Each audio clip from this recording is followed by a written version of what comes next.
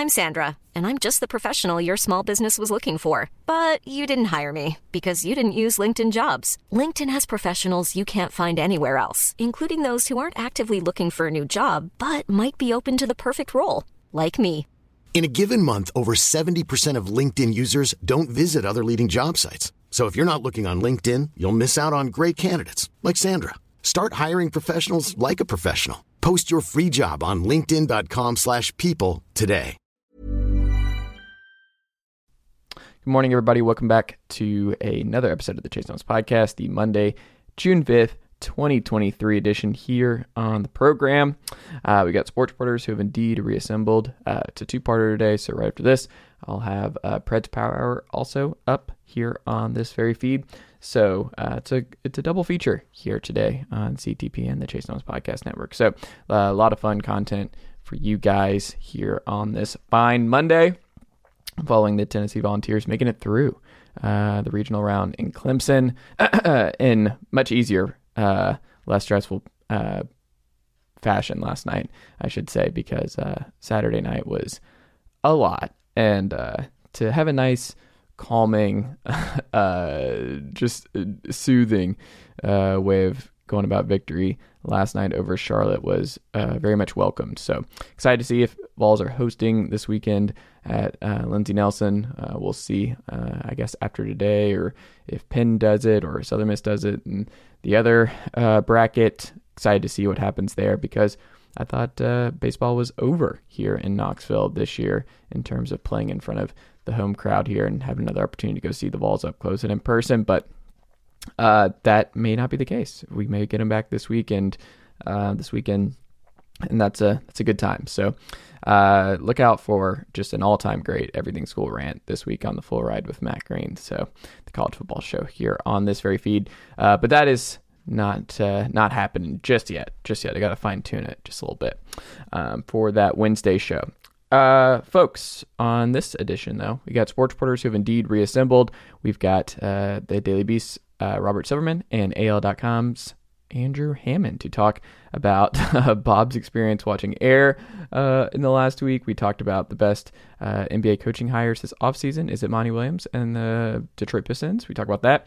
Adrian Griffin and why he's walking into a potentially interesting, complicated situation in Milwaukee with the Bucks and Giannis and what his future's like, and where they're just kind of in a weird spot at the moment. So the Bucks, a lot of questions going into 2023, 2024 for them. We talk about Tom Brady. Are we sure he is done, or could he play quarterback for the Raiders this year? All that and more next here with Bob and Andrew on the sports reporters who have indeed reassembled. So don't forget, folks, if you are a first-time listener and you have not listened to the show before, first, welcome. Thank you for checking out the program. This is a daily national sports show located out here in Knoxville, Tennessee. I would greatly appreciate it if you like today's show. You hit that subscribe button so you never miss a future episode, daily content each and every day here on the program. So just hit that subscribe button on your preferred podcast player.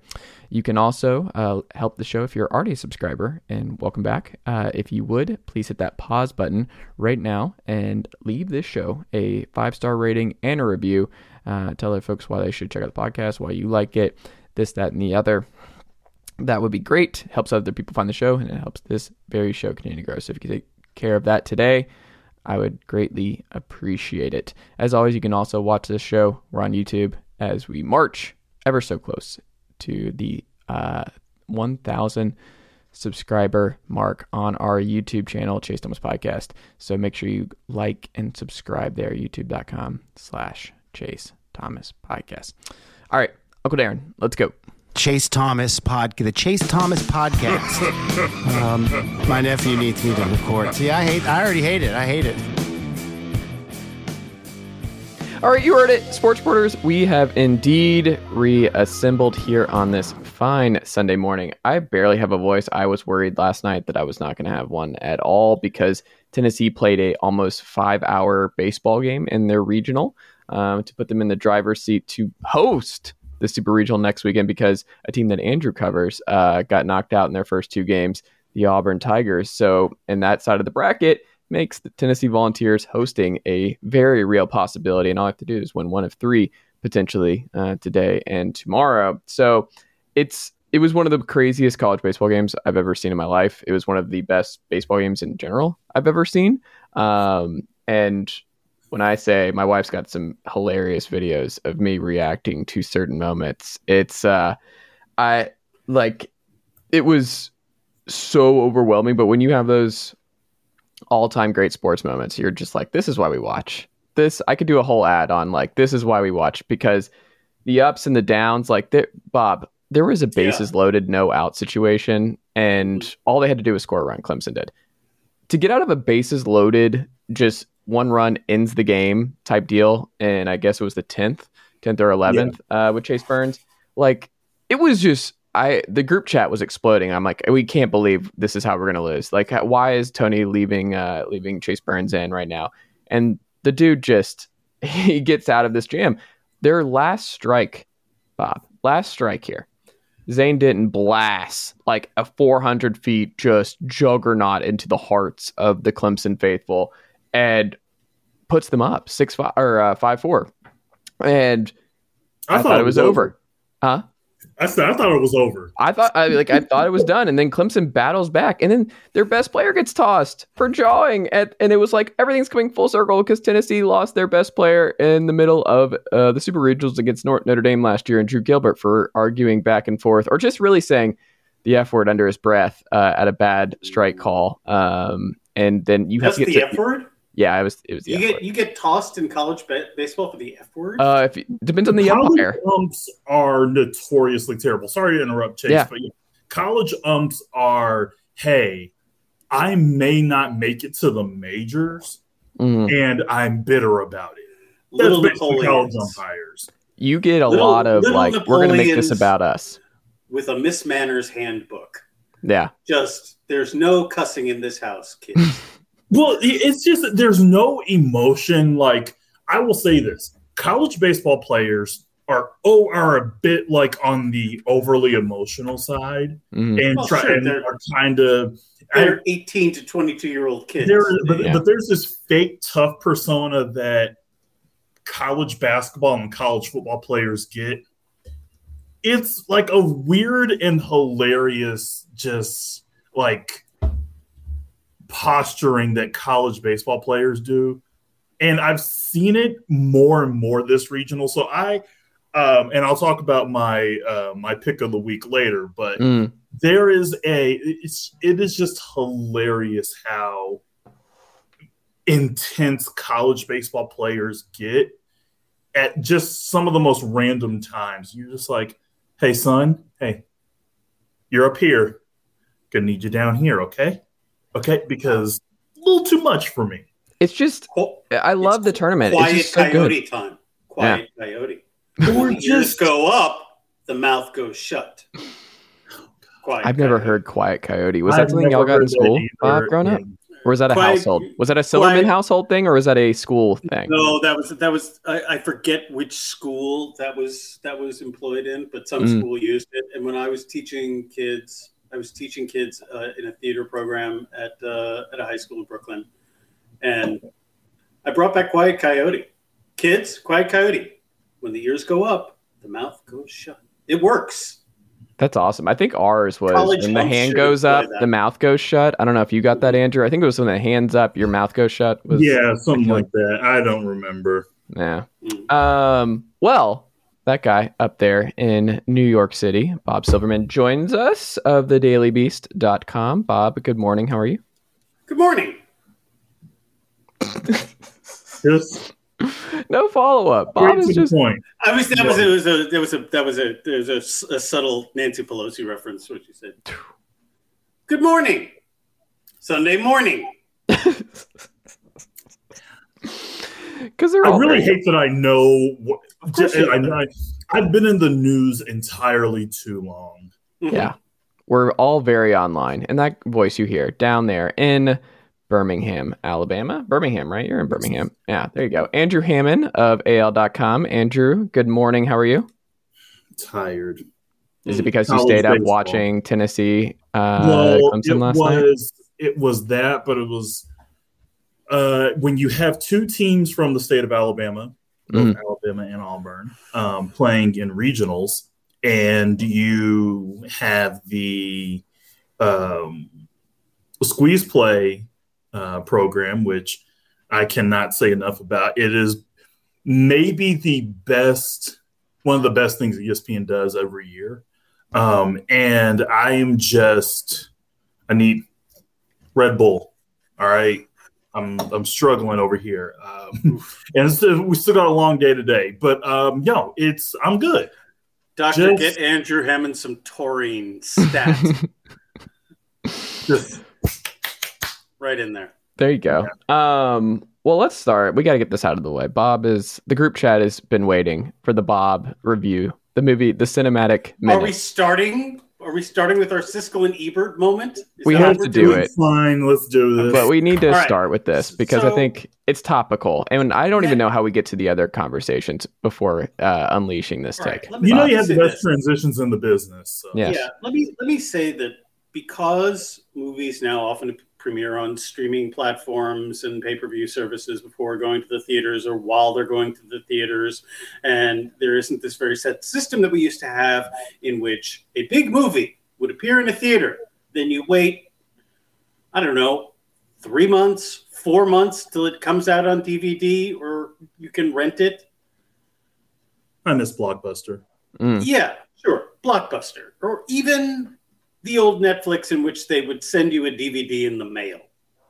But there was a clear system where, okay, here's a Blockbuster movie. I don't want to pay $10 to go see it in a movie theater. But I'm interested. I'm curious.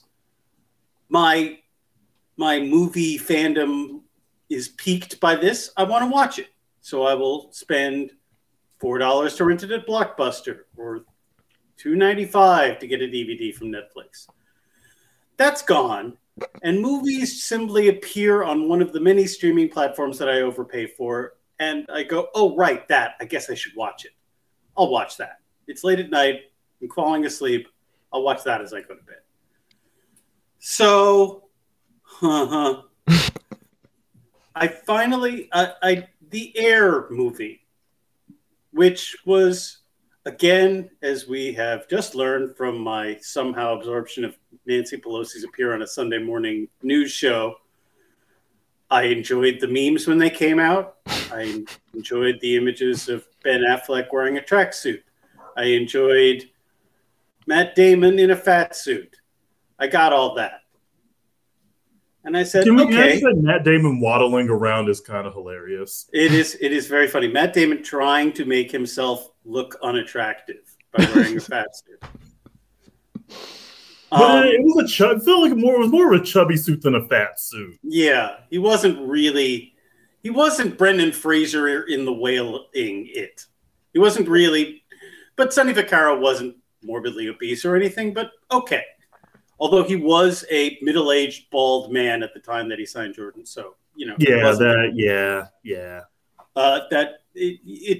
would take a lot of CGI and or industrial light and magic to get Matt Damon to look like Sonny Vaccaro. But so here's the story of how Nike came up with the Air Jordan shoe. I think also just before we even get into that, I think it is quite hilarious that we used to have biopics of people like, say, I don't know, Muhammad Ali or Ray Charles or Johnny Cash or whomever. And now we have biopics about products like a shoe or a BlackBerry. That aside, that was the most cynical and idiotic movie I've ever seen. The entire movie was a series of, hey, member? Hey, remember when we used to do aerobics? Hey, remember the song Big Country by Big Country? Hey, do you remember? Remember when Phil Knight used to wear sneakers to office? Hey, remember? Remember this? Remember that? And it was like the entire movie was dangling a set of keys in front of audiences members who can remember things that what happened in the 80s. all of which leading up to this wholly undeserved speech that Matt Damon gives, where suddenly he's Nostradamus and he can see into the future and be like, "You will be risen to great heights. You will change the world. You will elevate the American spirit, and then that same American spirit will try to destroy you because fame is a mask that corrupts, and that is what Americans do. We re-elevate our heroes to the promised land and then drag them back down to it." And I'm like, even if I'm willing to suspend disbelief and buy into the idea that no, Sonny Vaccaro never said that in his entire life. That was not the speech that convinced Jordan to sign with Nike. I'm willing to let that go. I was like, screw you. You did not earn that speech. You did not. The movie did not build to a point where I am okay accepting the fact of that speech. There is a much more interesting movie to be made about Dolores Jordan and her relationship to her son. That would be a cool movie. And they tried to prestige the hell out of it by shoehorning in scenes where Regina King is capital A acting and she tries her level best. You mean Viola Davis? Get your black actors right, Bob. Racist. No, I did a racism. Anyway. Damn it! My whole rant is ruined by racism. Anyway, yes, Viola Davis, not Regina King. Sorry, I knew that. Sorry. But boy, are both Damon. But speaking, who isn't capital A acting? Needs boy are Damon and Affleck phoning it in. All of their scenes are like, hey, remember Matt Damon and Ben Affleck in Good Will Hunting? Remember? I'm sorry, it was a poorly constructed. I was like, what? Why should I care? There are no stakes in this movie. Why should I care whether the one stake, by the way, which is Michael Jordan working out a deal to get Michael Jordan's family working out a deal to get a percentage of Nike sales with his name on the shoe in perpetuity. That is an actual sea change in how sports marketing is done, how athletes are marketed, and the value of athletes. There are actual stakes and something interesting. They just sort of drop that in the last 10 minutes of the movie. But the actual point, which shoe brand will Michael Jordan sign with? Don't care. No one cares. The audience isn't made to care. It is the movie is an advertisement for Nike, and it is not even done well. Like, they should have brought back Whedon and Kennedy to just make an actual advertisement, because this wasn't it. I hated it so much. And that's even with noted character actor Matthew Mosier playing the shoe genius. Matthew Mosier, by the way, excellent actor. I knew him casually back in the New York Downtown Theater days. And I was contemplating as a close personal friend. Not a close personal friend. I'd call him an acquaintance and a professional acquaintance. Thank you very much. But I contemplated digging up his email and being like, yo, what was it like making this movie? So I could get some inside dope on it, but I did not do that. But in any case, as the Gene Siskel who hates everything on this pod, I give it a huge thumbs down. I found it execrable, and I want it to be burned with fire. Andrew Hammond. Wow. Yeah. Here's where Bob and I get along. Hey, remember Chris Tucker? Remember? So you remember that movie, The Post? Yeah, that sucked too. You remember that movie, Never saw The it. Monuments Men? Never saw I it. didn't see it, but it looked bad.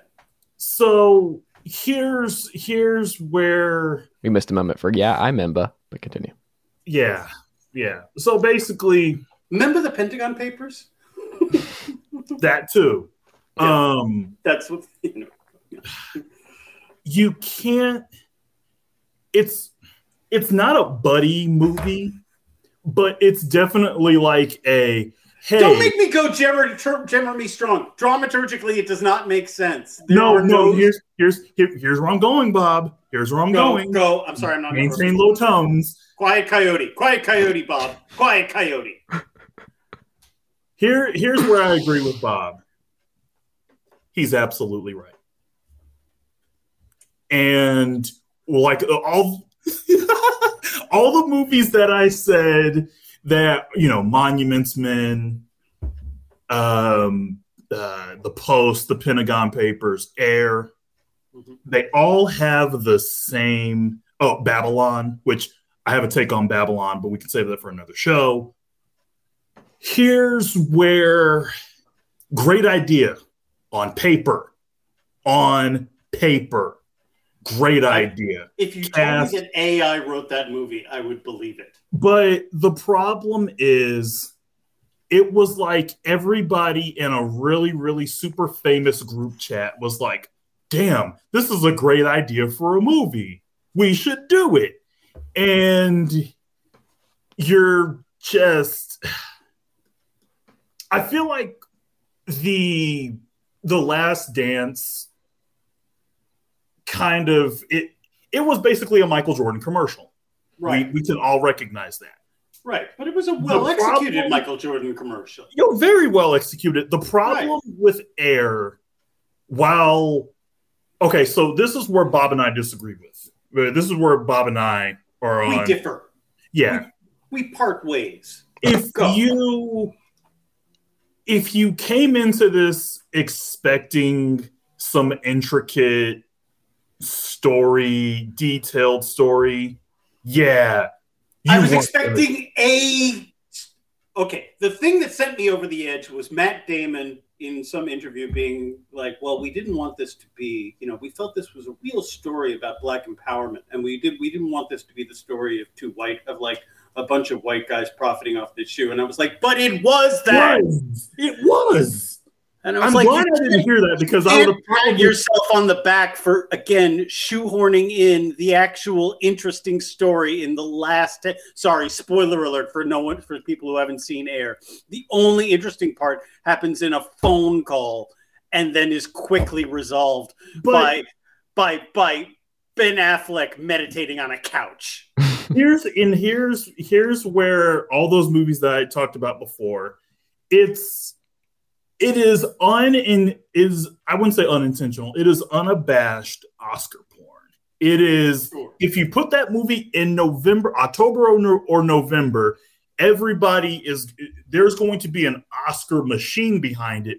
But the problem is, it's just, if you had told me that they're going to do a story about it, I'm interested. Because I think there's an interesting story with Dolores Jordan and Michael. Yes. But there's also an interesting story with the creation of Nike, i.e. Shoe Dog, which arguably might be one of the best sports adjacent and business books in the last 50 years. The problem is, it's not about that book. I'm saying, but you tried to mesh both of those in this story as you're talking about Michael Jordan, and it's just like, great, awesome, but they don't stick the landing. And the problem is, even the start was bad.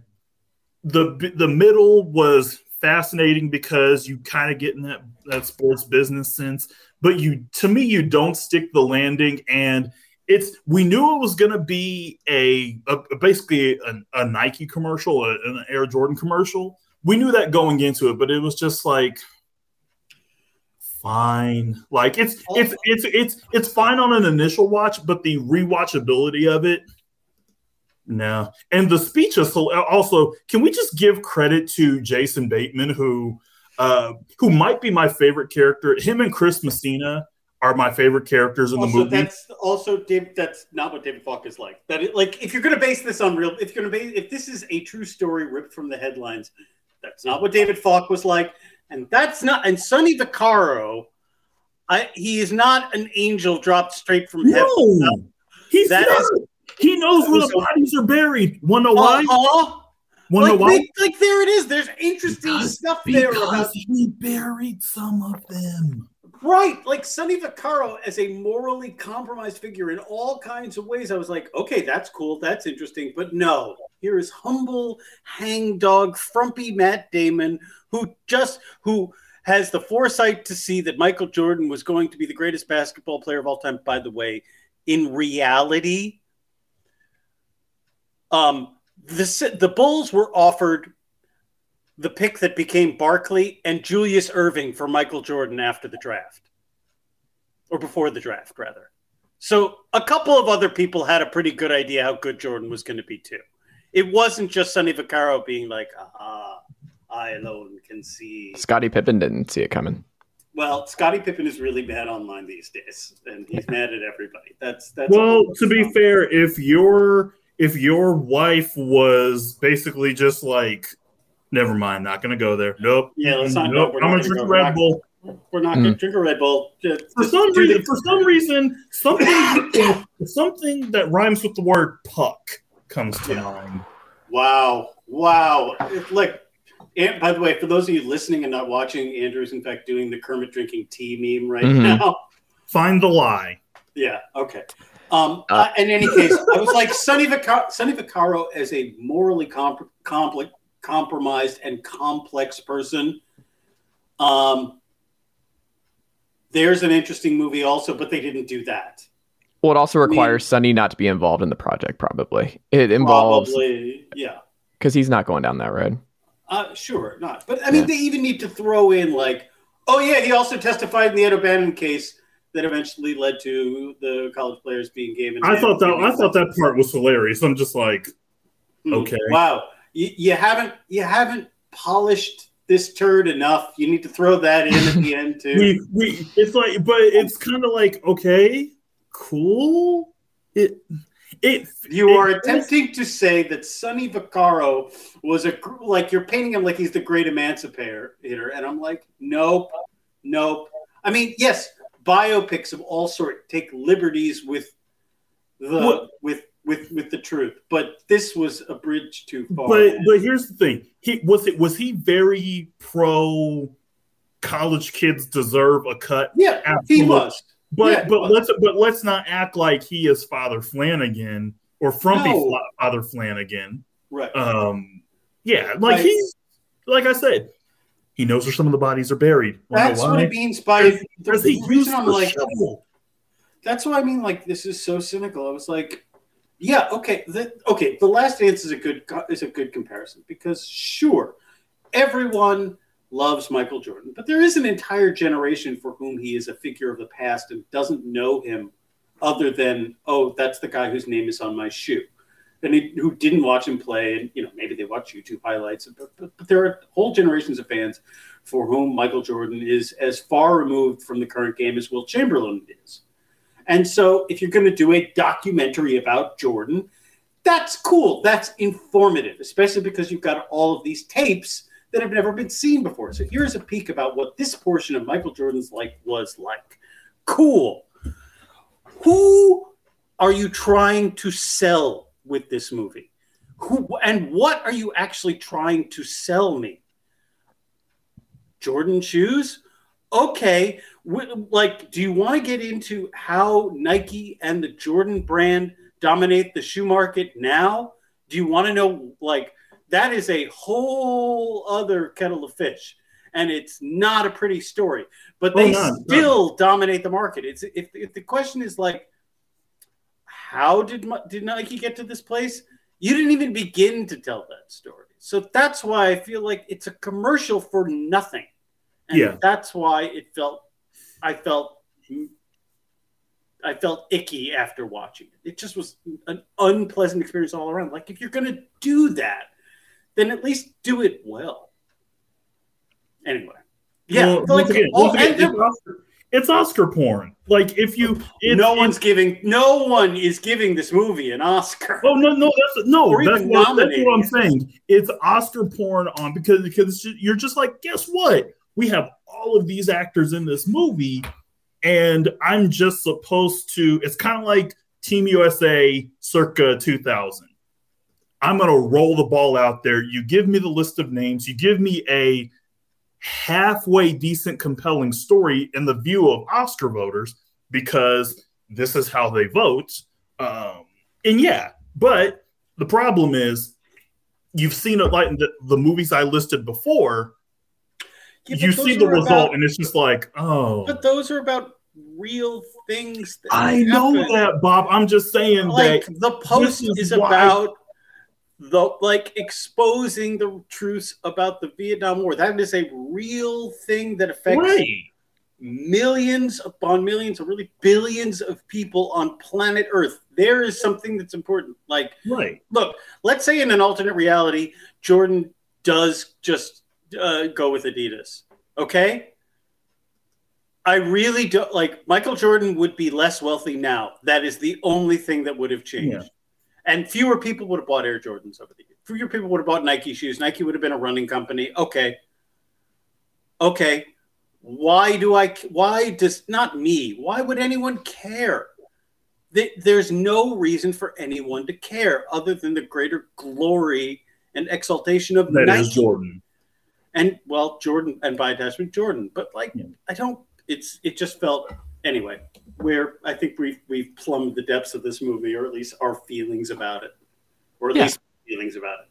Well, that's good. It warmed us up, and I, as a professional here, I can professionally transition us to... You wanted something good in the A block. Yes, I did want it. Yeah, there you go. B block time.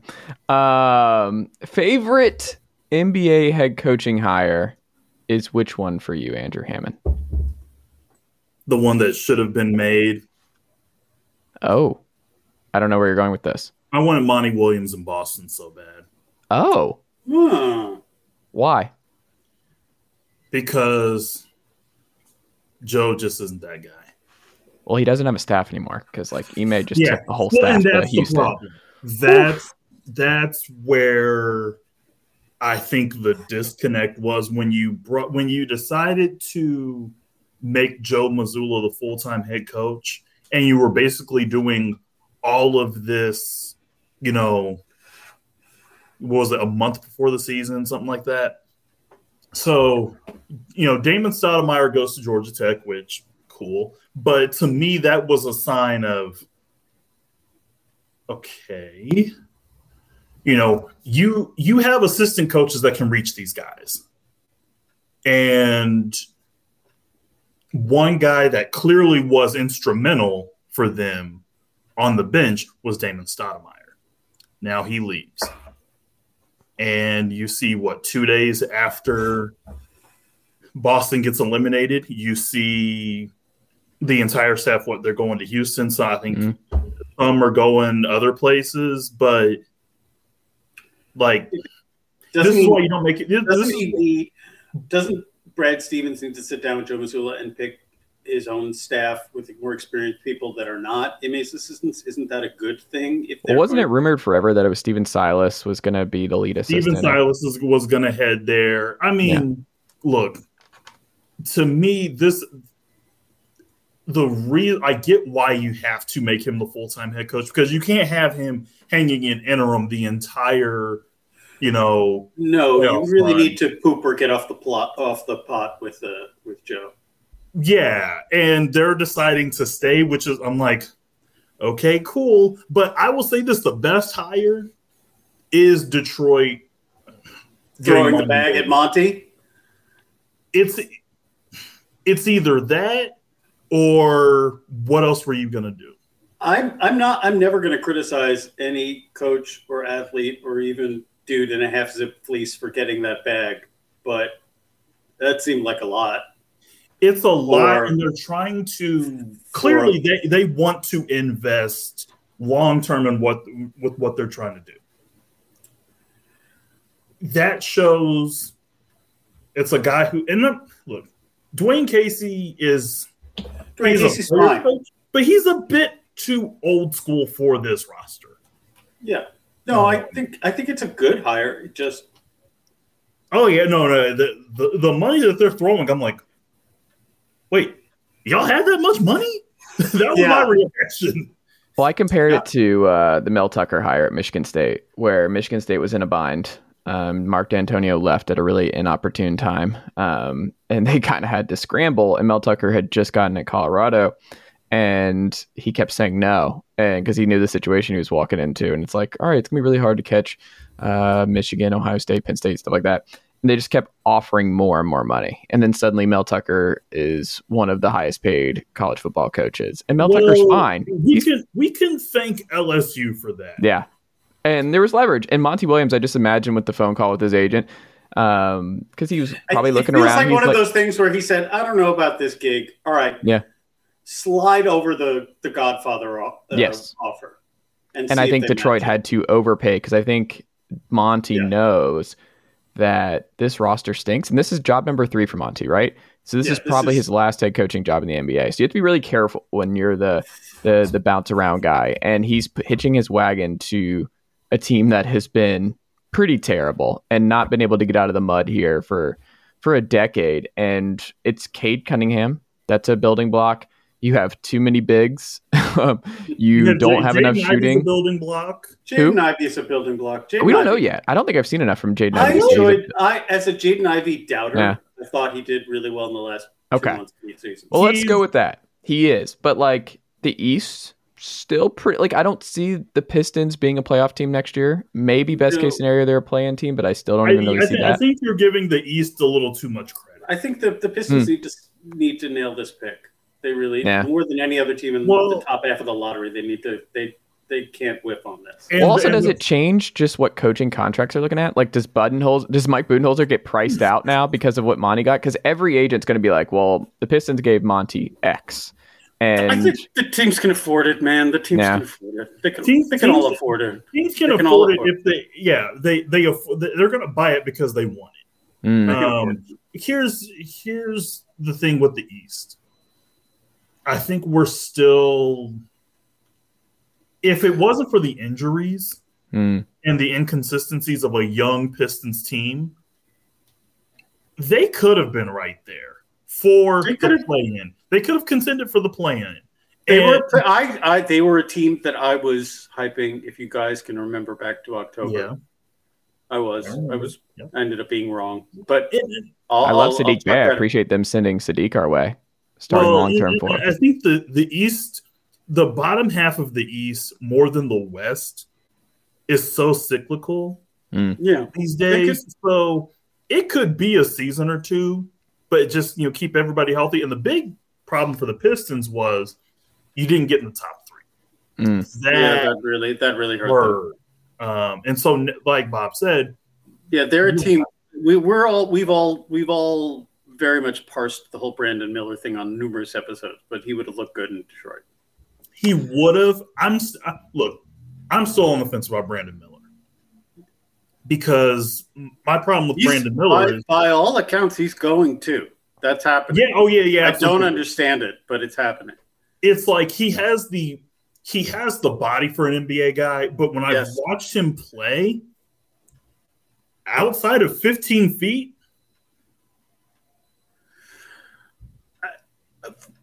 don't like it.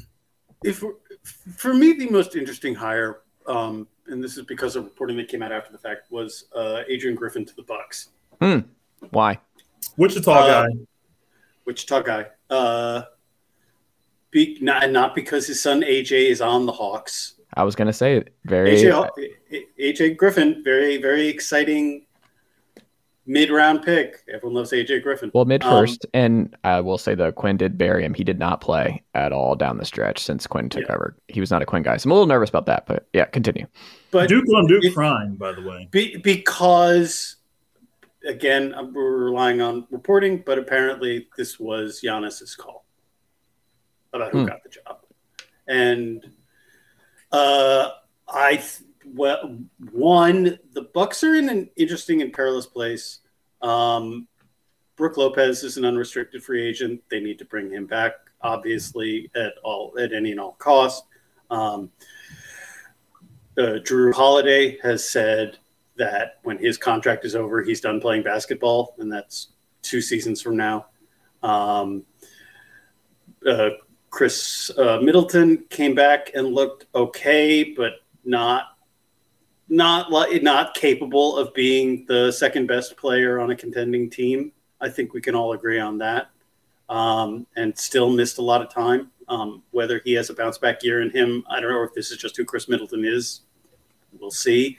They really don't have anything on the roster in terms of what you would call a young and up and coming player. They spent 5 picks to get Drew, so they don't have a lot of options for internal improvement. If this doesn't work, it's going to put heat on Giannis in a way that he hasn't had before, because he anointed this head coach. He said, "This is my guy." And if it fails and the Bucks slip, I think there's, we spend a lot of this time bashing our oligarchs and captains of industry. But I think the fact that Mark Lazary cashed out and sold his shares of the team to Browns owner Jimmy Haslam. Tennessee legend Jimmy Haslam. Yeah. Noted alleged crime doer Jimmy Haslam is who he sold his shares to. I think there is a reason where this period of Bucks excellence could come to an end in a way that isn't very pretty. And it will be interesting to say the least, to see. We haven't had Giannis had to deal with a situation on an NBA team that was unpleasant. Welcome to the club. Like every NBA superstar goes through that. You do not get, even LeBron has periods where people are questioning, say, his basketball related, like the free agents he decides to bring in, the coaches he insists on minting, the trades that he says has to happen, the GM stuff that happened to him too. Even the greatest, to leave alone that, and not just even the best get that, not just Kevin Durant for his bad basketball choices. So now that Giannis has taken this step of saying, "This is my guy," and by all accounts, Adrian Griffin has been a touted lead assistant for a while and a candidate for one of these head coaching gigs for a couple of seasons now, at least. There is no denying his credentials.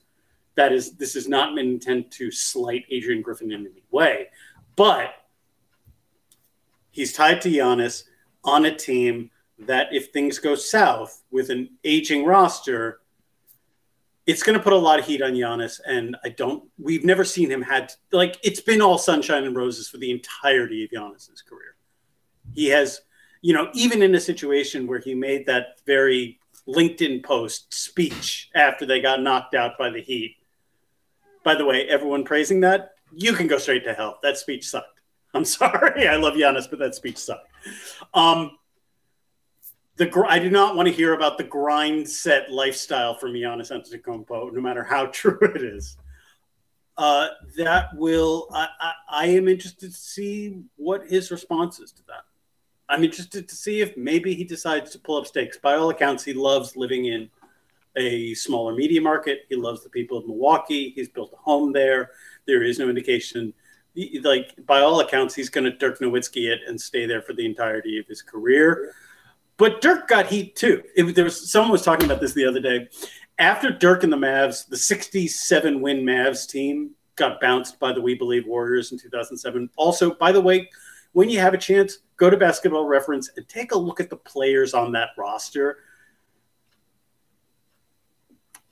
How they got to 67 wins is beyond me. Even with a Pythagorean one-loss record of 61 and 60 and 21, that was not a nearly 70-win team. But after that was over, Dirk did the Aaron Rodgers thing and went to the mountains to go think deep thoughts. He went down and deep into himself, et cetera, et cetera. He did all of that athlete retreat, spiritual awareness raising stuff. And I think he was there and he was with his guru, and I forget where exactly, but they never talked basketball. It was that kind of a thing. It was we're going to look deep into the hearts of men kind of moment. And I think we're heading there. Giannis is going to go to that place. Now, what Giannis chooses as his yurt of choice is to be determined. But that's, to me, why the Adrian Griffin hire is the most interesting. Well, I also think about what it portends a year or so from now. I also think they're at a pivotal moment in their franchise in general where some of it's Adrian Griffin, some of it's Giannis, some of it's just that, like, Drew Holiday was awesome last year, but Chris Middleton obviously contributed heavily into a title. He's going to be revered there forever, but he's never healthy anymore. And Giannis, you're seeing that, like, you got bounced in the first round. Like, that was still pretty unacceptable based on where this team was all year long with the talent they have and the window that they have, that you can't run it back with that being your core three this year. I think you have to shake things up a bit. And I don't know what Chris Middleton's trade value is. I love Drew Holiday. I would fight like hell to keep him, but like, they have to do something because, like you said, the clock is now starting to feel like it's ticking for Giannis in Milwaukee and what he decides to do over the next year or two. And it's like, the dude is a just top 3 competitor in this league. The man loves to win. I think he does have another, as they say, level in him. I think he's got another gear he can hit. And it might be with a roster that isn't as good as the one he's had the last 2-3 years when they were legit contenders, when they were. I mean, they could fall off. We've seen this in teams. They could. They absolutely could. Question. Does he go in terms of Giannis's play compared to the rest of the team? When you say he has another gear, does he give you 07 to 09 D Wade vibes? Yeah, it could be that kind of thing. That where kind of averages, where he where that long awaited Giannis jumper finally comes around and you can't guard him at all. But it doesn't matter because teams just say, okay, we're going to send everybody Giannis and that'll be enough. And he's on a 42-win team. Yeah, we could see a couple of those. Okay. Absolutely.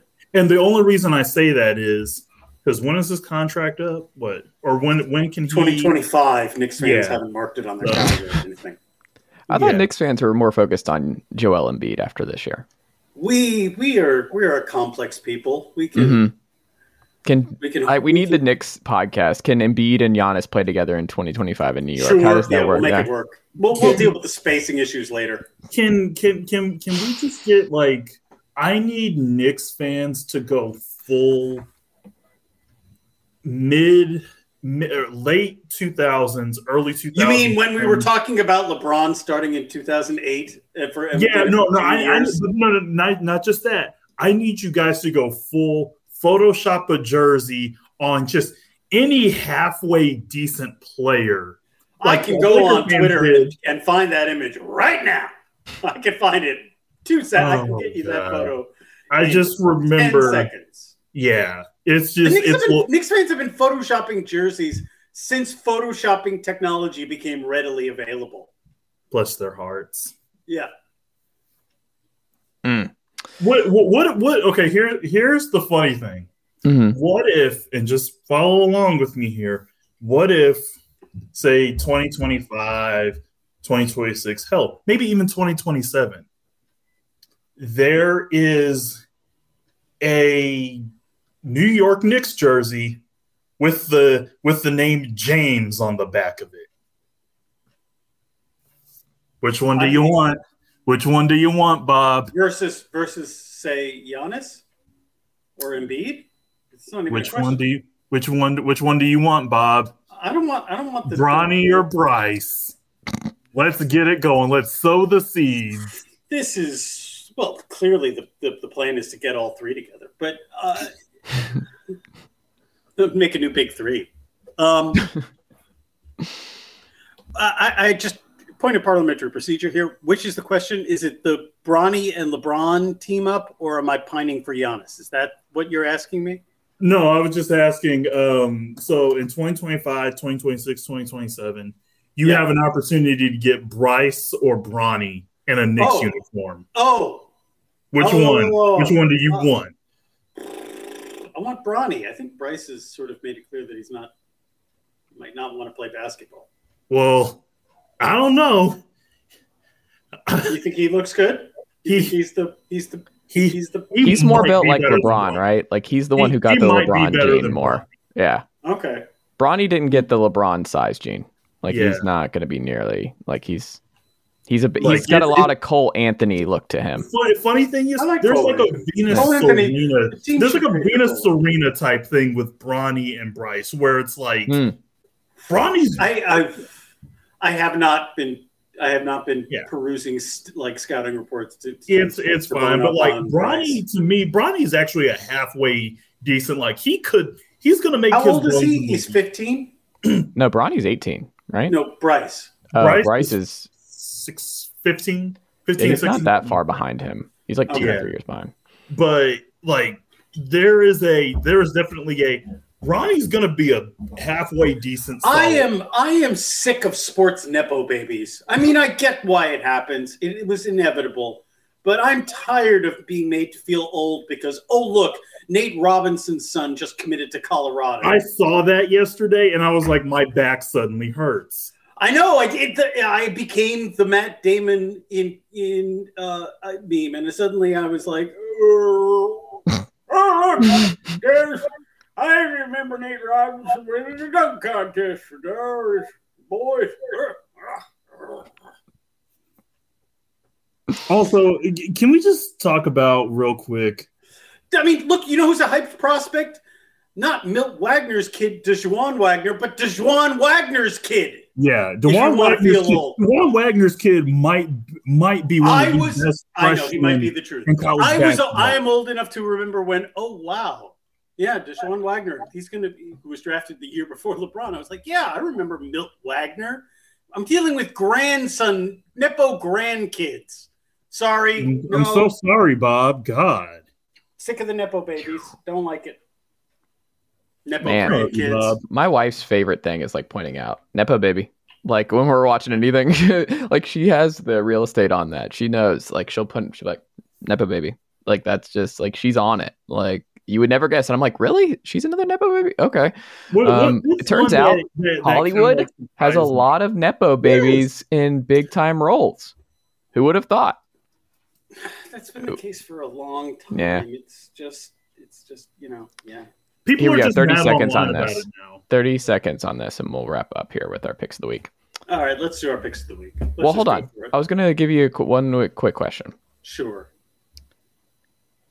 Bob, does Tom Brady play for the Raiders this year? No. Okay. What would you put the odds on that? Or the percentage? How strong of a percent would you say he does not play for the Raiders? It's 95%. Oh. Interesting. Pretty good. I was going to go 80%, mostly because Mark Davis doesn't have the persuasion aspect. Like if this is Al circa 1985 running the Raiders. I think it's just that, maybe they'll offer him a piece of ownership and a chance to screw over poor Jimmy Garoppolo one last time. That would be funny. But I think he's done.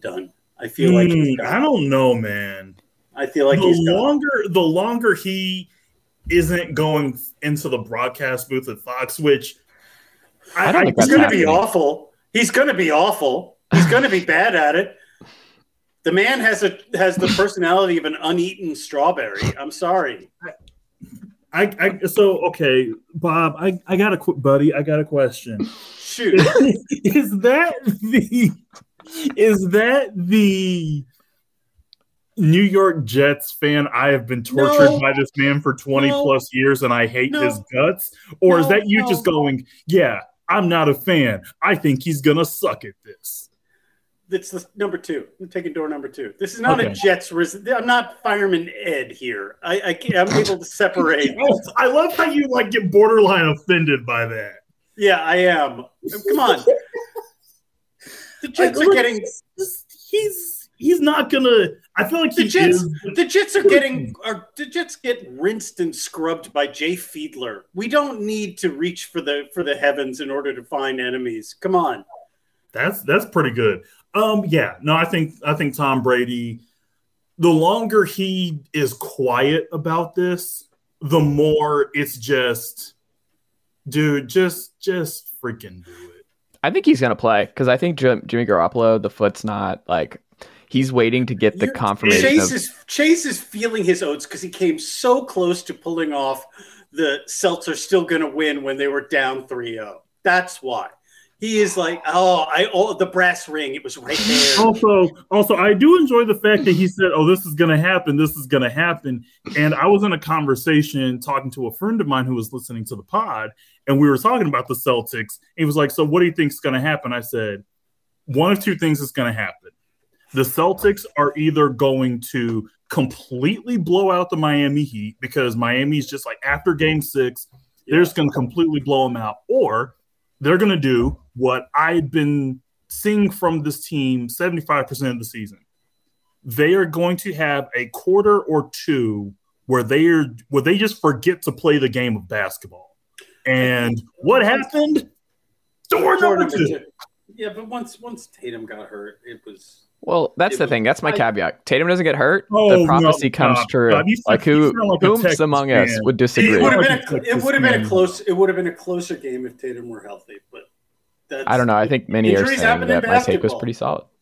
Many are saying it's fine. Yeah, it was wrong, but okay. Hey, keep throwing them takes at the wall. Brady plays for the Raiders this year and starts game 1. No. Bobby Silverman, what's your pick of the week?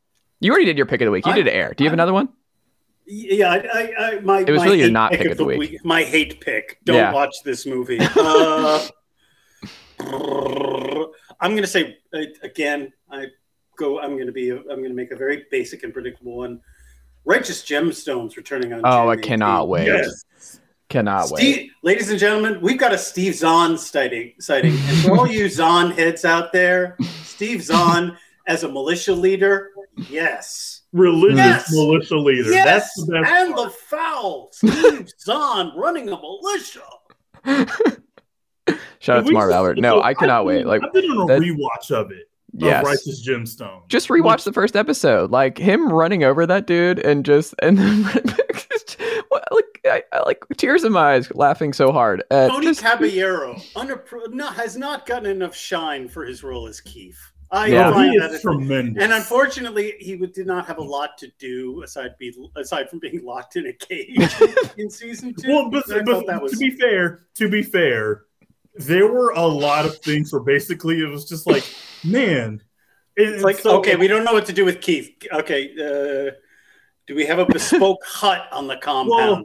Put him in there. My favorite part about it was when when the God Squad when John Goodman said, "You muscular boys," he was saying that, and I was just like, I'm just waiting for the God Squad to completely torture Keith, and guess what? I was not disappointed. I think we also get. I don't know if it's her. I haven't checked IMDb, but I think Kristen Johnston makes it. Yeah, I think that's who. I think that's her. She shows up for a second. Yeah. In the preview, apparently they have like a pretty good roster of. Is that Shea Wiggum? Is Shea Wiggum in this also? I felt like I saw Shea Wiggum. Yeah, I'm a Shea Wiggum fan. But you know what? There are some quality character actors flexing their comedic chops in this, and again, Steve Zahn. Delightful. There you go. Always.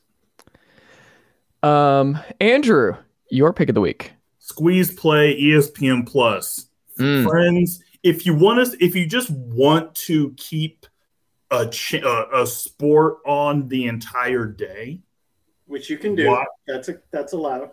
Watch Squeeze Play on ESPN Plus because it showcases the insanity.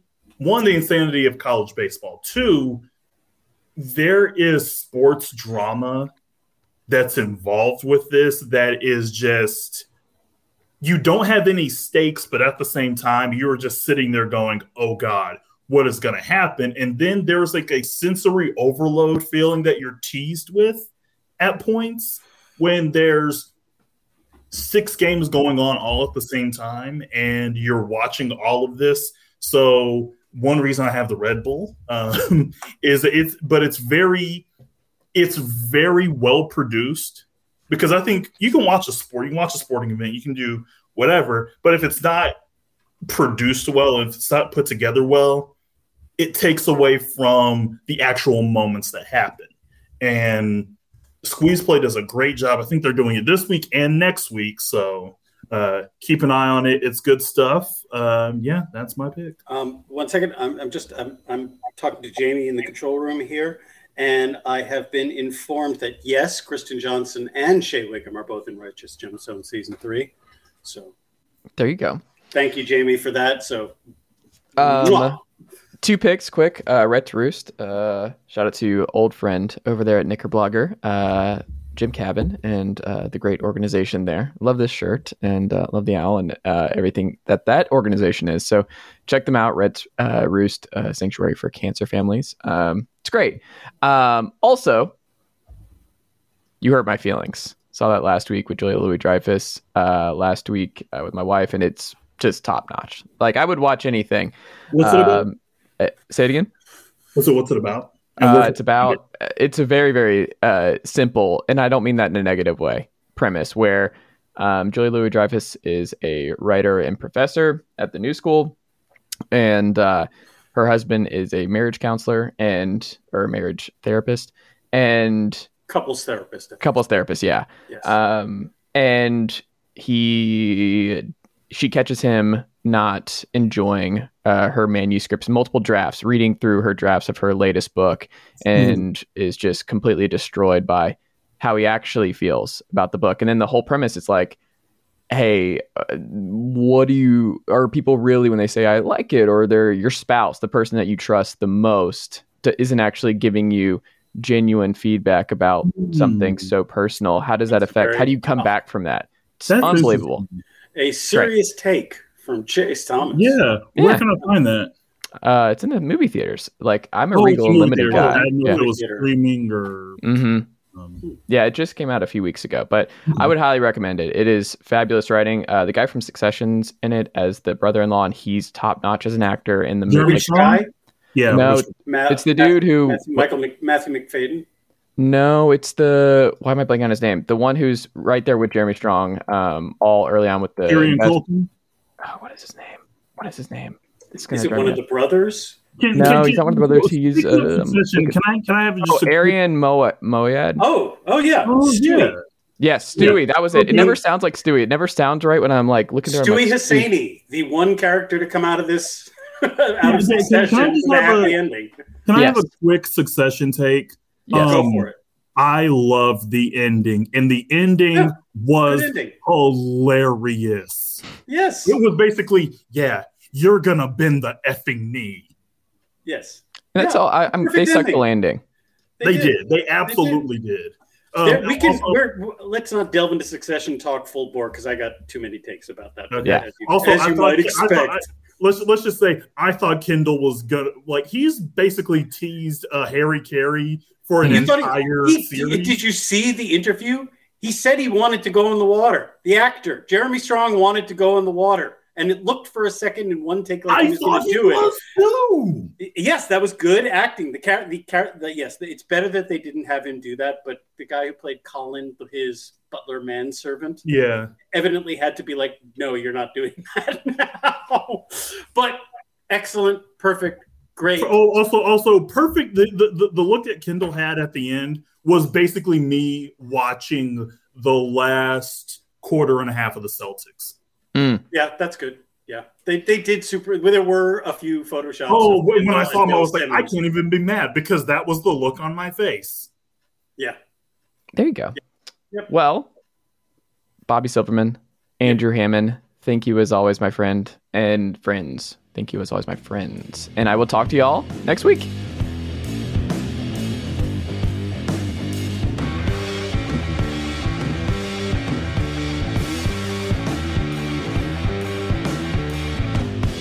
Nicely done, nephew. Chase Thomas Podcast. Hell yeah.